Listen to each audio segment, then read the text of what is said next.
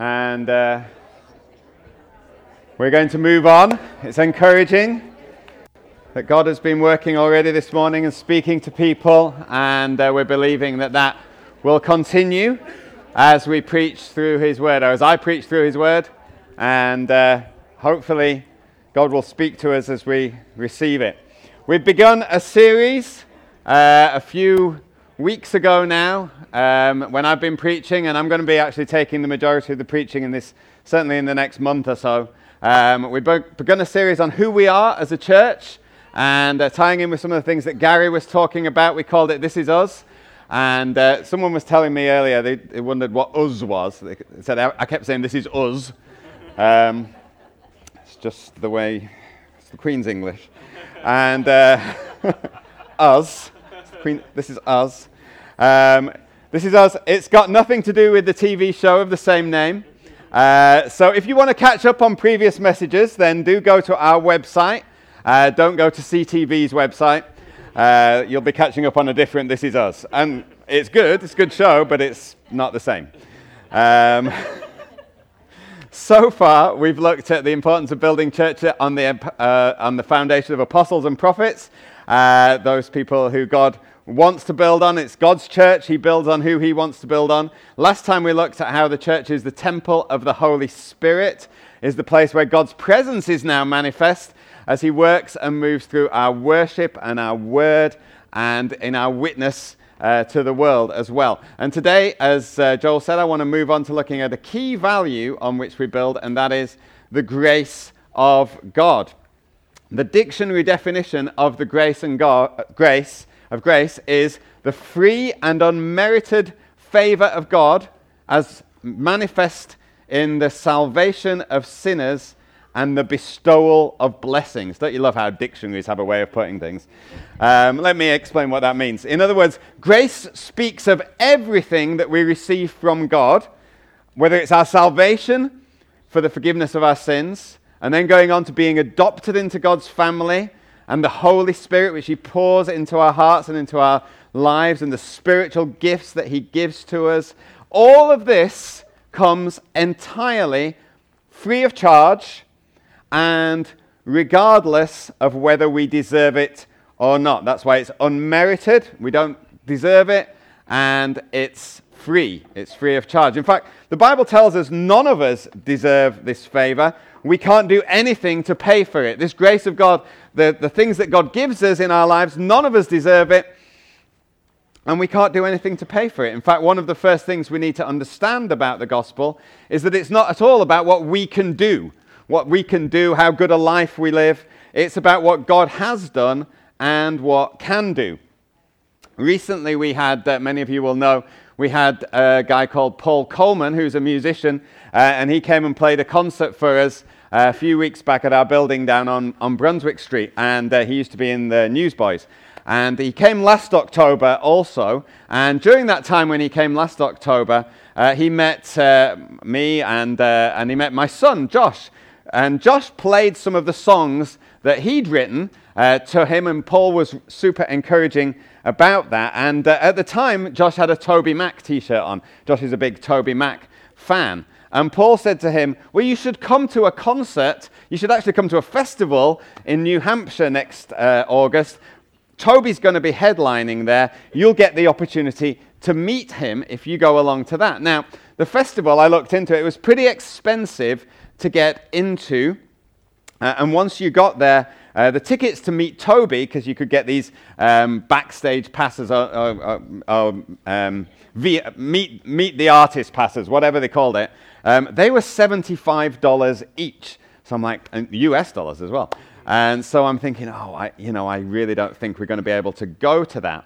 But Paul said, look, don't worry about it. I will sort it all out. I will make sure that all happens and that you get in. So off we went in August. And when we got there to the festival gates, people were paying for their wristbands, and they were paying all their money, worth several $100s each. And Paul wasn't there. So we gave our name in, and we were thinking, well, hopefully it's all going to be okay. But we gave our name, and the stewards went away, and they went to check, and they looked, and they were like, oh, and they came back and said, yep, that's all great. And they gave us a weekend pass, even though we actually weren't even going to be there, but the full weekend. They gave us the weekend pass and said, in you come. And we had a great time. And then it got to the time when people were meeting Toby Mac, and people who paid the $75 were lining up this huge line, going right back to out of the venue where they were going to be meeting him, and people waiting for hours. But Paul said, oh, don't bother lining up. You don't want to line up there. Come and meet me, and I'll organize it for you. So we just hung out with Paul around the back of the venue and chatted and had a drink. And then he took us in through a back entrance, and we got to meet Toby Mac and had our pictures taken. So there we are. I was getting in on it too. He didn't seem to like me as much. I'm not quite as cool. That's very true. So there we go. We got to meet Toby and have our pictures taken. And the next day, we met up with Paul again. And it was a pretty hot day. And so Paul said, oh, look, let's just go and sit in the artist's lounge. He said, they've got air conditioning in there. So he took us through all the security, and we sat in a very cool room with drinks. There was air conditioning and fans going on, and we were chatting to him, and we were chatting to some of the other artists that were there. And at one point, Josh said to me, as we were walking through this security guard, he had the rope and everything and had to put it down, and we were walking through there, and Josh said, well, how can we get to do this? You know, isn't this wrong? Because we've not paid, and we've not got the pass. You know, how come we didn't have to line up like everyone else? How come we didn't have to pay? How come we got to see Toby Mac without paying? Why are we going into this backstage area? And I said, well, it's because we know Paul. We know Paul, and he can get us into all these areas for free. And that's what grace is. It's free. It's undeserved. We didn't deserve anything. We weren't good enough. We weren't a musician to be able to get into the backstage. We weren't a friend of Toby's particularly. But Paul, we were friends with, and Paul was a friend of Toby's. And so Paul made a way for us to be able to get in to see and meet Toby Mac. It's grace. Unmerited, undeserved.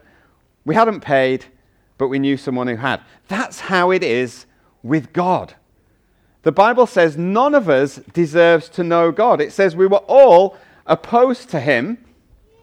We were all wanting to go our own way. Romans chapter 3 and verses 9 to 12 says, for we've already made the charge that Jews and Gentiles alike, in other words, everyone, are all under the power of sin. As it is written, there's no one righteous, not even one. There's no one who understands, no one who seeks God. All have turned away. Paul's pretty clear in what he's saying. No one deserves it. No one's seeking God. Everyone's turning away. In other words, however good we think we are, however nice we've been to people, holding doors open for them, however bike races or runs we've done for charity, we've done nothing good enough to deserve a relationship with God.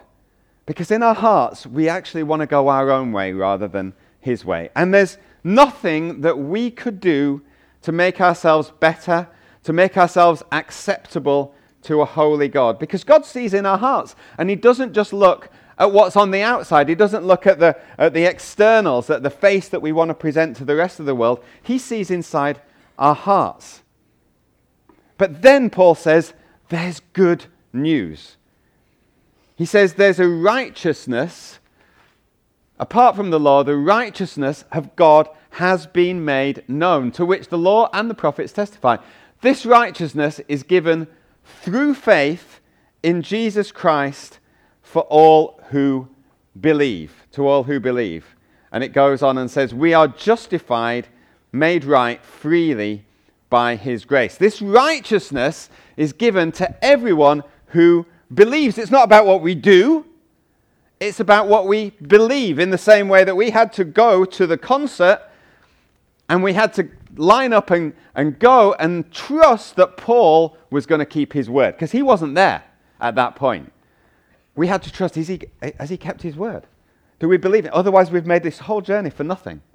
We've driven to New Hampshire and we can't afford to get in, and we're going to just get turned away at the gate. It comes through faith in Jesus for all who believe.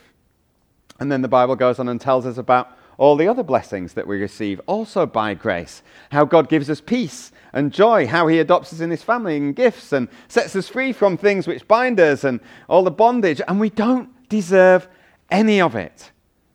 And sometimes it just seems wrong. Like to Josh, this seems wrong. Surely we can't do this. Yet we can, because it's on offer if we receive it. If we receive it. And when we do that, the Bible tells us that we are justified, which means it's just as if I'd never sinned. Justified, that's a good way of remembering it. We have peace with God. Romans chapter 5 says, therefore, since we have been justified, since it's just as if we've never sinned, through faith, we have peace with God through our Lord Jesus Christ, through whom we have gained access by faith. We get access by faith into this grace in which we now stand. And we boast in the hope of the glory of God. We gain access by faith, and then we have peace with God. How many people are looking for peace in their life? Many, many people looking for peace in their life. Peace with God. Hope for the future. Hope of knowing the glory of God, not just in this life, but into eternity after we die. Wonderful, wonderful. But what happens then? What happens after that? When we gain access by grace and faith and we stand there, what happens then? Well, after that, we come into a living relationship with him. And Paul describes what that living relationship is like. He says, for if by the trespass of one man death reigned through that one man, that's Jesus, that's Adam, how much more will those who receive God's abundant provision of grace and the gift of righteousness reign in life through one man? That one's Jesus Christ. We reign in life. We've got to reign in life. The Bible tells us those who know Jesus are reigning in life. All right. So I wonder, how many of us here today feel we are reigning in life? I wonder. Probably there's a good number of us who don't feel that. Who think, actually, Paul says that, but reigning in life? Many of us don't. And let me explain why that might be. Because the Bible also talks about why that might be. Whilst we might have accepted that we're forgiven freely by God, we might have accepted it's all by grace, it's all undeserved, we can't do anything. Once we know that, once we are saved, we might say, once we know God's forgiveness, we can quickly go back to operating and evaluating ourselves on the basis of how well we follow God's laws or God's rules. We can start to think, how well do I measure up? And we end up setting ourselves targets that we have to live by. And it can happen from the very moment that we receive Christ into our lives. And even I've been to meetings where people have explicitly preached this. So what can happen is something like this. We come to a meeting and we understand for the first time it's not about us, it's about Jesus, it's about what he's done. And I'm going to explain a little bit more about even that in a moment. It's about what he's done. So now I'm good before God. It's just as if I never sinned. Wonderful. I can come freely. It's all about him. None of it's about me. And we can tell someone that, and we can say, do you know what? I've come to understand this. I feel so great. I feel so free. And they say, wonderful. That's great. Do you know what? Now that you've received that, you really should make sure that you're at the meeting every Sunday, because you'll get to learn more about God. So just make sure you're at the church meeting every Sunday. And do you know what? We've got some life groups on midweeks. You should sign up for one of those. Oh, okay. That'd be great. I'd love to learn more about God. And go along to Gary's foundation course. There's probably a life group on a Wednesday that you can go to, and then Gary's going to run the foundations course on a Thursday. So that would be great. You should do that. Okay, yeah, I'll do that. And then you should come to the prayer meeting every 2 weeks on a Sunday evening. So come along to that too. Because you should pray, Oh, okay, that's right. And if you can make it out in lunch hour at noon on Wednesdays, there's another one there. So come along to that too. Right, okay. Yeah, that sounds good. I'll do that. And you should read your Bible. Here's a Bible. I'll give you a Bible, in fact. Here's your Bible. You should read it every day. You should read it for maybe, 20 minutes a day would be good. Try and read it all in a year. That would be amazing. You should read it all in a year, and then you've got it all done. Okay, great. And I read some. That might take me 20 minutes. Yeah, that's great. And then maybe spend some time on your own praying as well. Maybe try and do an hour. Why don't you do an hour? Do an hour a day, because Jesus said to his disciples, "Couldn't you stay awake with me for 1 hour?" So why don't you do that? Oh, right. Okay. Gosh. So I've got my Bible, and let me just get in all these meetings in my schedule. Thursday evenings, Wednesday life group. Yeah, I'll go along to that one. And right, yeah, I'm feeling good. Anything else? Well, yep. You should give some money to the church, really. Now, the Bible talks about tithe. I think it's the Old Testament somewhere. Tithing. Oh yeah. Well, what's that? Well, that's 10%. 10%. 10% of my. Yeah, you should give 10% of your money. Right. Oh, okay. Well, yeah. I guess if that's what God's saying. Anything else? Yeah, that music I heard you listening to yesterday, that's really not going to be good for you. You should you should get rid of all of that. Yeah, maybe just cancel your subscription to Apple Music in total. There's probably some Christian one equivalent. You should just listen to that. Oh, all right, yeah. And these clothes that you're wearing, really, they're not very suitable for church. You should change that as well. And you see what starts to happen? People start, I've got to do this, and I've got to do this. And the joy that they were feeling suddenly becomes, and it's a bit of a burden to them. And then right from the start, it's like, well, I've been saved freely, but now it seems as though it's all these things that I've got to do. It's all these things that I've got to do. And it can feel like it's being dumped on you. And we can feel like failures. We can feel as though, we're not reigning in life because all of these things. There's two things going on. Sometimes people, if they tell you what to do, you don't want to do them anyway. And a lot of us can think, well, this just seems a lot. It seems impossible. I try, but then I can't even do it. I'll try and pray, but then my mind is thinking about other things. I'll start to pray, and I think, I'm going to pray for an hour, and I'm praying for these things, and then I'm thinking about, well, what am I going to get for my supper? And I forgot to tell that person. I forgot to go and get that. I should go to the store. And then we suddenly realize, I'm not praying. I was trying to pray. And then you can start to get tired because you're praying first thing in the morning. You set your alarm to get up early, and then you just fall back asleep, and you're like, I'm no better than the disciples. They couldn't stay awake either, and neither can I. And we can get into all of this stuff, and we can get back under law. This happened to the church in Galatia too. Paul wrote a letter to them, the letter of the Galatians, because they started to believe that they had to do other things to just stay as a Christian. If you're a Christian, these are the other things that you've got to do. And Paul says, did you receive the Spirit by works of the law, by doing all this stuff, or by believing what you heard? You just believed it. Are you so foolish? After beginning by means of the Spirit, are you now trying to finish by means of the flesh? That's exactly what he was talking about. He was talking about them starting off by just believing in Jesus and his forgiveness and the freedom that comes from that. And they were then going on to thinking, well, they've got to do certain things.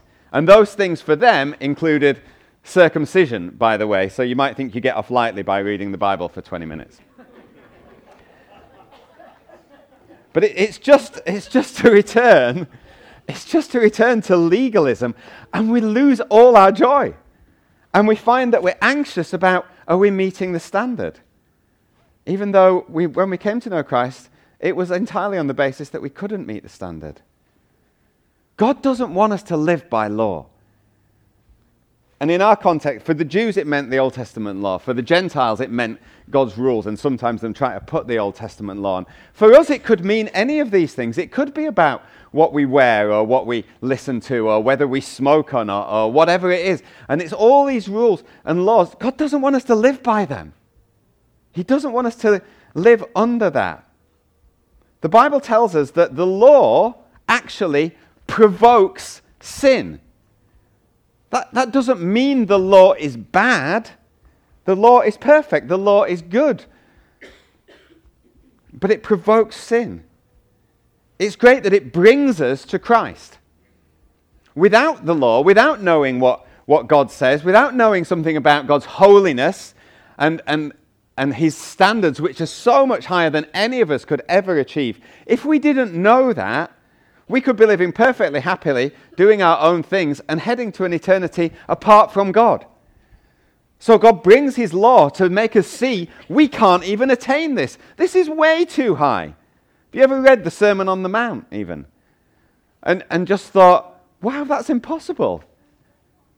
Jesus says, you've heard people say don't commit adultery. I'm saying if you even look at someone lustfully, then that's the same. And you're like, what? Why have you made the standard even higher, Jesus? That's what he does.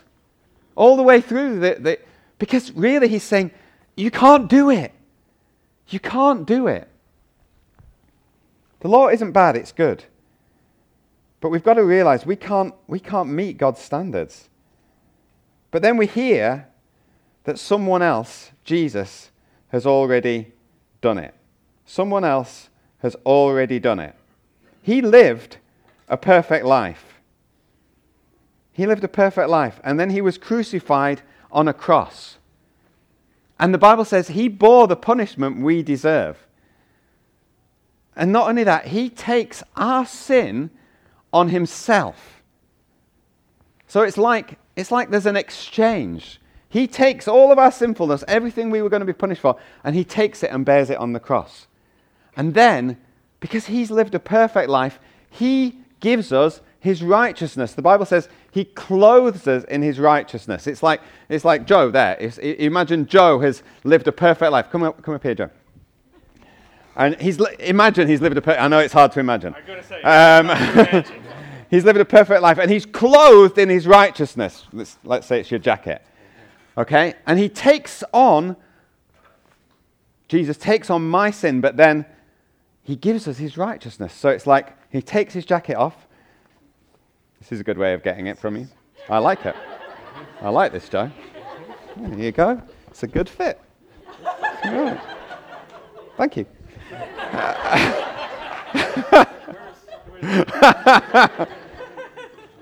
So now I'm clothed. So when I stand before God, he doesn't see my sinfulness because now I'm clothed in Jesus' righteousness. He looks at me as he looks at Jesus. So I know there's all this stuff that's still going on, all this stuff I'm still battling with, but it doesn't matter because I'm clothed in God. And Jesus lived a perfect life, and I know, and he did it for me. He took everything of mine, all my garbage, and he gave me his righteousness. And I'm clothed in that. That's the wonderful news. That's what we find out. That's what sin does in us. I'm going to give it you back because it's a little hot. But I'll take it later if you want.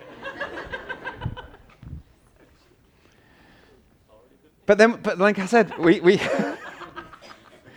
we start to feel that we have to obey the law, or just because we ought to. Someone's telling us. And we don't want to. We don't want to. Romans 7 says, once I was alive apart from the law. In other words, I didn't know the law, so it was like, great, I can just do what I want. But when the commandment came, sin sprang to life, and I died. I found that the very commandment that was intended to bring life actually brought death. So when we're told what we've got to do, we don't want to do it. Sin springs to life. So before people told us all of this stuff, you should do this, you should do this, you should do this, you should go to the prayer meeting, you should go to this meeting, read your Bible, we were fine. But when people tell us what to do, it's like we react and we don't want to do it. It's like the do not walk on the grass sign. You know that? You've no intention of walking on the grass till you see the sign saying don't walk on the grass. I went to a soccer stadium once on a soccer stadium tour. Sheffield Wednesday, which is my team. You'll never have heard of them. But I went and got this tour of the stadium, and they said, oh, you can stand by the side of the pitch, but don't go on. You mustn't go on the grass. And I'm like, oh, I want to tell people I've been on the pitch. It'll be great. So I waited until they'd all started to walk off to the next bit, and then I just went. I stood on the grass, and then I was like, because now if they hadn't have said don't go on the grass, I probably wouldn't have even thought about it. But the commandment comes, sin springs to life. And you die. Oh, now I've messed it up. And it's not just about walking on grass. It's all of these other things. We end up as Christians thinking, well, I know I'm saved. I know Jesus, but I just feel like I'm a failure. I feel there's all these things that I ought to do to be a good Christian, and I mess up on all of them.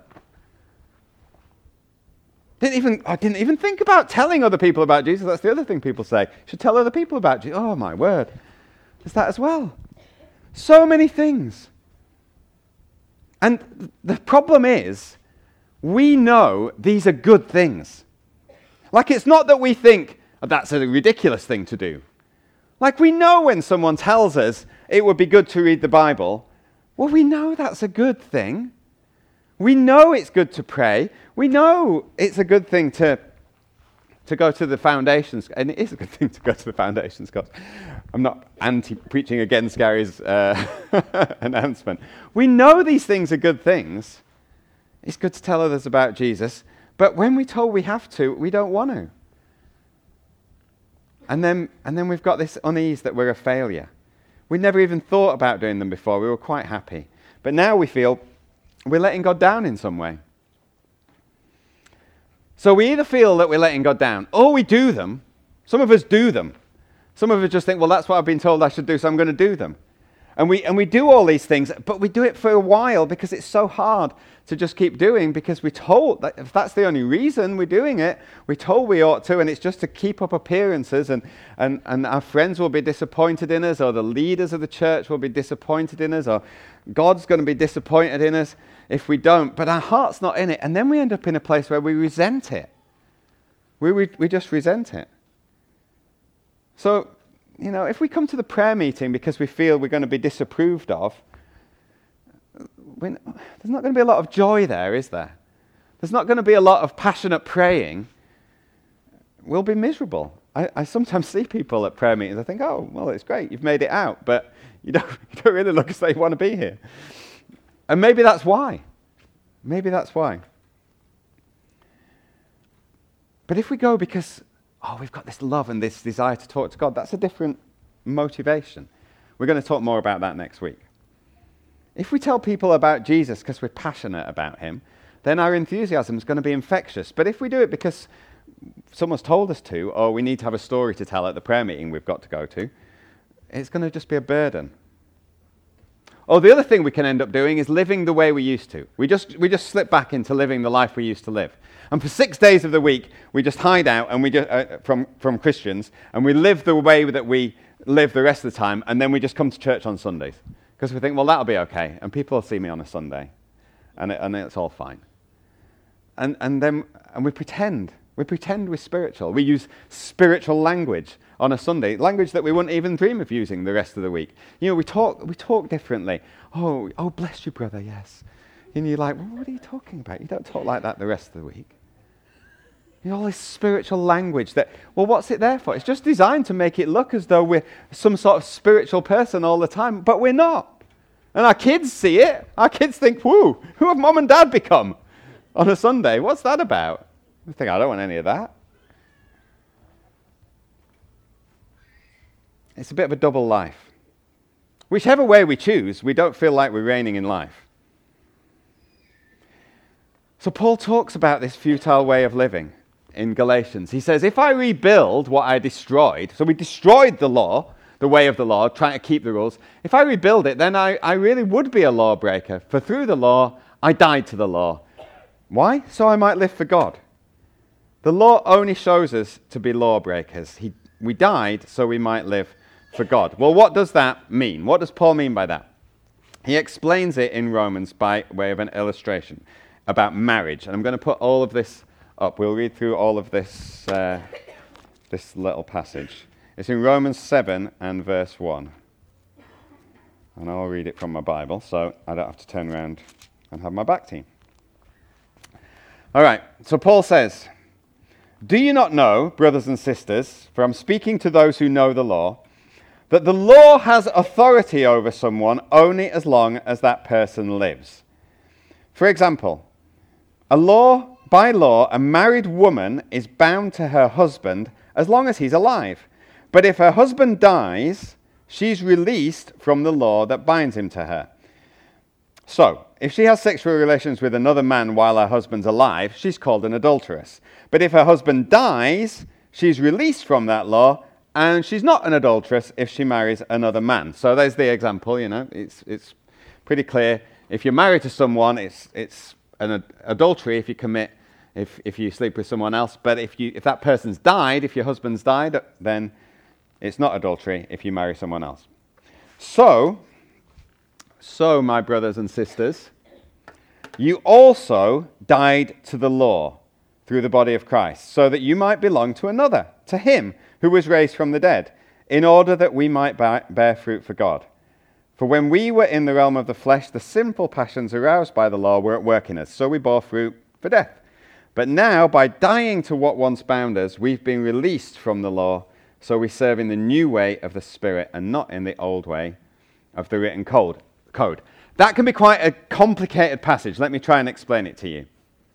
Paul is saying it's like we are married to a man, so we the church or individuals in the church, we're married to a man, let's call him Mr. Law. We are married to Mr. Law. And Mr. Law is a perfect husband in lots of ways. Mr. Law is a perfect husband because he never does anything wrong. He always does what is right. He's like amazing at everything. And he never makes mistakes. And he keeps the standards. He's perfect. The Bible says the law is perfect. The law is good. The law is perfect. We're married to Mr. Law. He's always like that. We always make mistakes, though. We're always making mistakes. We're always messing things up. We're always not quite meeting the standard. And Mr. Law is very quick to point that out to us. He's a husband who's always saying, "Do you know what? You messed up there, didn't you? You didn't quite match up there. You should have done it this way. You should have done it that way." And we can't fault him because we know he's right. He's right. We did mess it up. We didn't meet the standards. We can't say, "You're wrong, let's lower your standards." No, he's right. He's good. But we just can't attain to them. But it doesn't help us. Mr. Law never helps us by telling us that. My daughter Grace has just been doing some swimming lessons, and she said, she said to me this Wednesday, she said, "I'm really enjoying my swimming lessons this time." She said, "I did some because everyone's really encouraging to each other." She said, "I did the same class back in summer." She said, "And there were some boys in there. Every time I got something wrong, they'd point it out to me and tell me what I got wrong." And she said, "It didn't help." It doesn't help. It doesn't help when someone points out to us the things we get wrong all the time. But here we are, we're married to Mr. Law, and we can't leave him because we're married to him. We can't marry Christ. We can't get joined to Christ. I don't want to be married to Mr. Law anymore. I want to be joined to Christ. Well, we can't because we're married, and we've got to be faithful to him as long as he's living.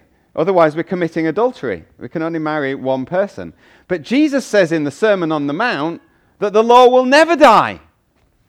The law will never die, he says in Matthew 5 and 18.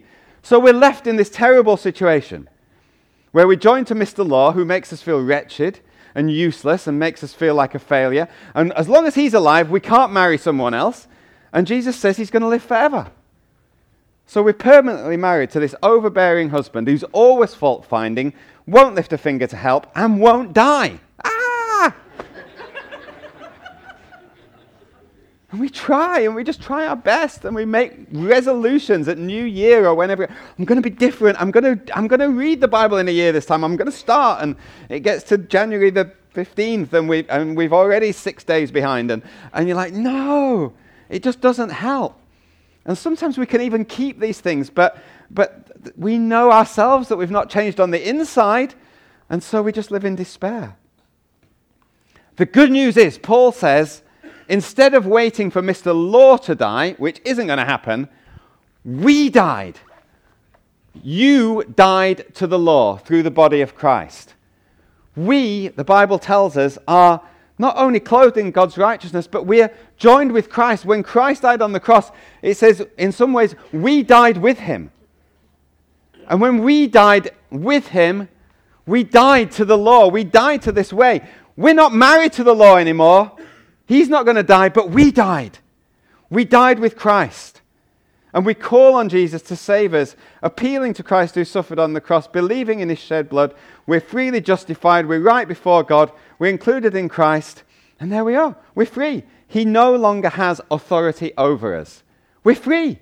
We can marry Christ now. We can be joined to him because we're free from the law. In other words, Paul's saying, the law has no more authority over you. It's great to have my mum and dad here today. They flew in from England on Friday, and I haven't seen them for 2 years here. We saw them last year in England, and it was 2 years since they were here. And last time they were here, and they came to church, and I was preaching, and I happened to give an illustration and started waxing lyrical about this teacher that I used to have called Mrs. Lister. And Mrs. Lister was not, I didn't enjoy having her as a teacher because she was always telling me the things that I got wrong. She was forever telling me, she'd say, take your hand, look, I'm doing it now. She'd always say, take your hands out of your pocket. Because I was always walking around, take your hands out of your pocket. Every time I saw it, take your hands out of your pocket. And she was always telling me to write differently, because I'd write like this. And she said, no, you've got to do this. And she was, it was like, oh, so frustrating. Anyway, I gave this illustration about her, and I went on for quite a long time. And at the end, I just said, anyway, I said, she still strikes fear to me. She's probably dead now. Anyway, at the end of the message, my mom came to talk to me, and she said, Mrs. Lister is not dead, you know. She says, I see her at the superstore most weeks. I'm like, oh, my word. She's always asking after you. Oh, no.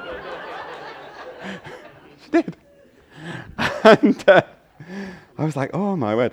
So last week, I was emailing my mum and saying, we're really looking forward to seeing you coming. And this is what the plans are of what we're doing. It'd be great if you wanted to come to church with us again.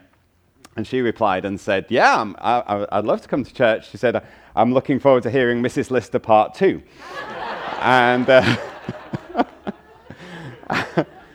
now, so here we are. Here's Mrs. Lister Part 2. There is a Part 2.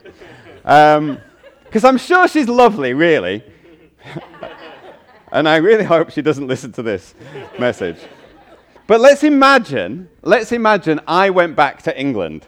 And I went down with my mum, and we went to Superstore, and there she is, Mrs. Lister at the Superstore. And as soon as she saw me, let's imagine, she probably won't do this, but let's imagine she says to me, Mark, take your hands out of your pockets. I would imagine all those old feelings would come back. I would imagine I'd be like, oh, Mrs. Lister, oh, I'm doing wrong. Oh, I've got to take my hands out of my pockets. But the truth is, I don't have to. I might feel the same way as I did when I was a grade 5 in school, when she was my teacher. But she's not my teacher anymore. She's not my teacher anymore. So she can say, take your hands out of your pockets, and I could go, no. I don't have to. Because I don't. Because she's not in authority over me. Now, as I said, I'm sure Mrs. Lister is not like that at all. I'm sure she's lovely. And please give her my love, Mum, when you see her. But in the same way, we have died to the law. It doesn't have authority over us anymore. That's what the Bible says. Instead, we are joined to another. We're joined to him who was raised from the dead. We're joined to Christ. And we're joined to him in order that we may bear fruit for God. And there's fruit that comes out of that relationship. But that relationship, that marriage to Christ, is so different from our marriage to the law. Jesus is described as a life-imparting husband. He says, "Remain in me," in John, "and I also in you. No branch can bear fruit by itself. It must remain in the vine. Neither can you bear fruit unless you remain in me. I'm the vine, you're the branches. If you remain in me and I in you, you will bear much fruit. Apart from me, you can do nothing." We'll bear fruit for God by receiving from him. He's the vine. He gives the source of everything that we need, and we will bear fruit. But apart from him, by trying to keep the rules and live the right way, we will do nothing. Mr. Law only told us what we were doing wrong and brought condemnation. Jesus brings us all that we need for life, and we receive it from the inside, and we're given these gifts. So, in conclusion, what needs to change? How can we reign in life? What needs to change? Our thinking needs to change. Emma said it this morning in what she brought. She said God's wanting to change some things, and she said, and I think a lot of it's got to do with our mind, our thinking. Our thinking needs to change. We need to consider ourselves dead to sin. Count or consider yourselves dead to sin, but alive in Christ Jesus, Paul says in Romans. When my parents landed in Fredericton, the pilot will have said on Friday evening, "Welcome to Fredericton. The time is 7:30 p.m. That's what he'll have said. That's when they landed. But if they'd have looked at their watches, assuming they've still got watches, yeah, they don't. Not looking at their iPhones. If they're looking at their watches that had been on since England, their watches would have said 11:30 p.m. And they would probably feel as though it was 11:30 p.m. Oh, I'm feeling pretty tired. Feels like 11:30 p.m. Doesn't really seem as though it's 7:30, and my watch is telling me it's 11:30. So what are they going to do? What should they do? Should they just keep the pilot happy by pretending it's 7:30 p.m., but thinking knowing full well from their watches and how they're feeling, it's really 11:30? This pilot, he's saying that. He's got it wrong. Let's just say, oh yeah, great, 7:30. But really we know it's 11:30. Should they do that? Or should they just try really hard to believe that it's 7:30? Okay, he said, well, no, it doesn't feel like it, and well, I'm just going to try really hard to believe. No. The reality is, in Fredericton, it was 7:30. It's 4 hours behind England. So it is 7:30. So what do? They change their watches. They change their watches and they line up with Canada. When they were in the UK, it would have been 11:30. That's where they were living. But now they're not living there for now. They're living in Canada now for however long they're here. But some of us moved permanently. and they're here and it's 7:30. So you change your watch. You know, we moved 5 years ago. My watch says 11:45. It doesn't say 3:45. Because we've changed place. We're living somewhere different. So they change their watches and they line up with Canada and they go to bed at 10 p.m. They don't think, oh, it's 2 p.m. Why is it? Similarly, we're now in Christ. We're dead to sin. We're living in a different location. So we change our thinking. Like you'd change your watch, we change our thinking. We've moved from Adam to Christ. And we shift. We count ourselves dead to sin. We say we're dead to sin. Some people say, oh, I'm a sinner, really. No, Paul says, don't say that. You're a saint. You're in Christ. You're clothed in Christ's righteousness. So tell yourself that. Don't just fool yourself. Don't just go, oh, not really, though. You are. As Christians, we need to know that. We need to know we're standing in grace. We don't have to prove ourselves to God anymore. We don't have to prove ourselves to anyone else. There's no standards we have to keep because we're accepted by God on the basis of what Christ did, not on what we do. It's wonderfully freeing. We can reign in life. We're actually free to say no to all of those things that people would lay on us. You should read your Bible. You should pray. You should give. You should tell others about Jesus. You should dress this way. You should listen to this. We are very free to say, I don't have to. I don't have to. I'm accepted by God whether I do it or not. Now that, people would say, is a very dangerous place to be. Some people get really nervous about that. What are you saying? You're saying you can just live how you want? They'd say, well, that encourages people to live just how they want to live. They just know they're accepted by God and you can do whatever you like. And because of what Jesus has done, you're going to be accepted by God. You're going to have eternity with him and you can do whatever you want after that. And the answer is, well, actually, yes. Yeah. That is what the Bible says. Now, it asks a good question. Romans 6, verse 1 says, Paul says, what shall we say then? Shall we just go on sinning so that grace may increase? That's the obvious question to ask. But I'm not going to answer it this week. Why am I not going to answer it? Because it's 11:50 and some of us want some lunch. And this is us always ends on a cliffhanger. Those aren't the real reasons. The reason I'm not going to answer that question this week is because it's so important that we get hold of this first part. It's so important that we get hold of the important truth about God's grace, that we stand and we don't have to measure up. We don't have to live our lives in this way. We don't have to be under these heavy burdens. We can be free. And if we don't get that, and we move straight on, it gets muddied. So next week, we will look at how God's grace causes us to live. So come back for that. But you don't have to.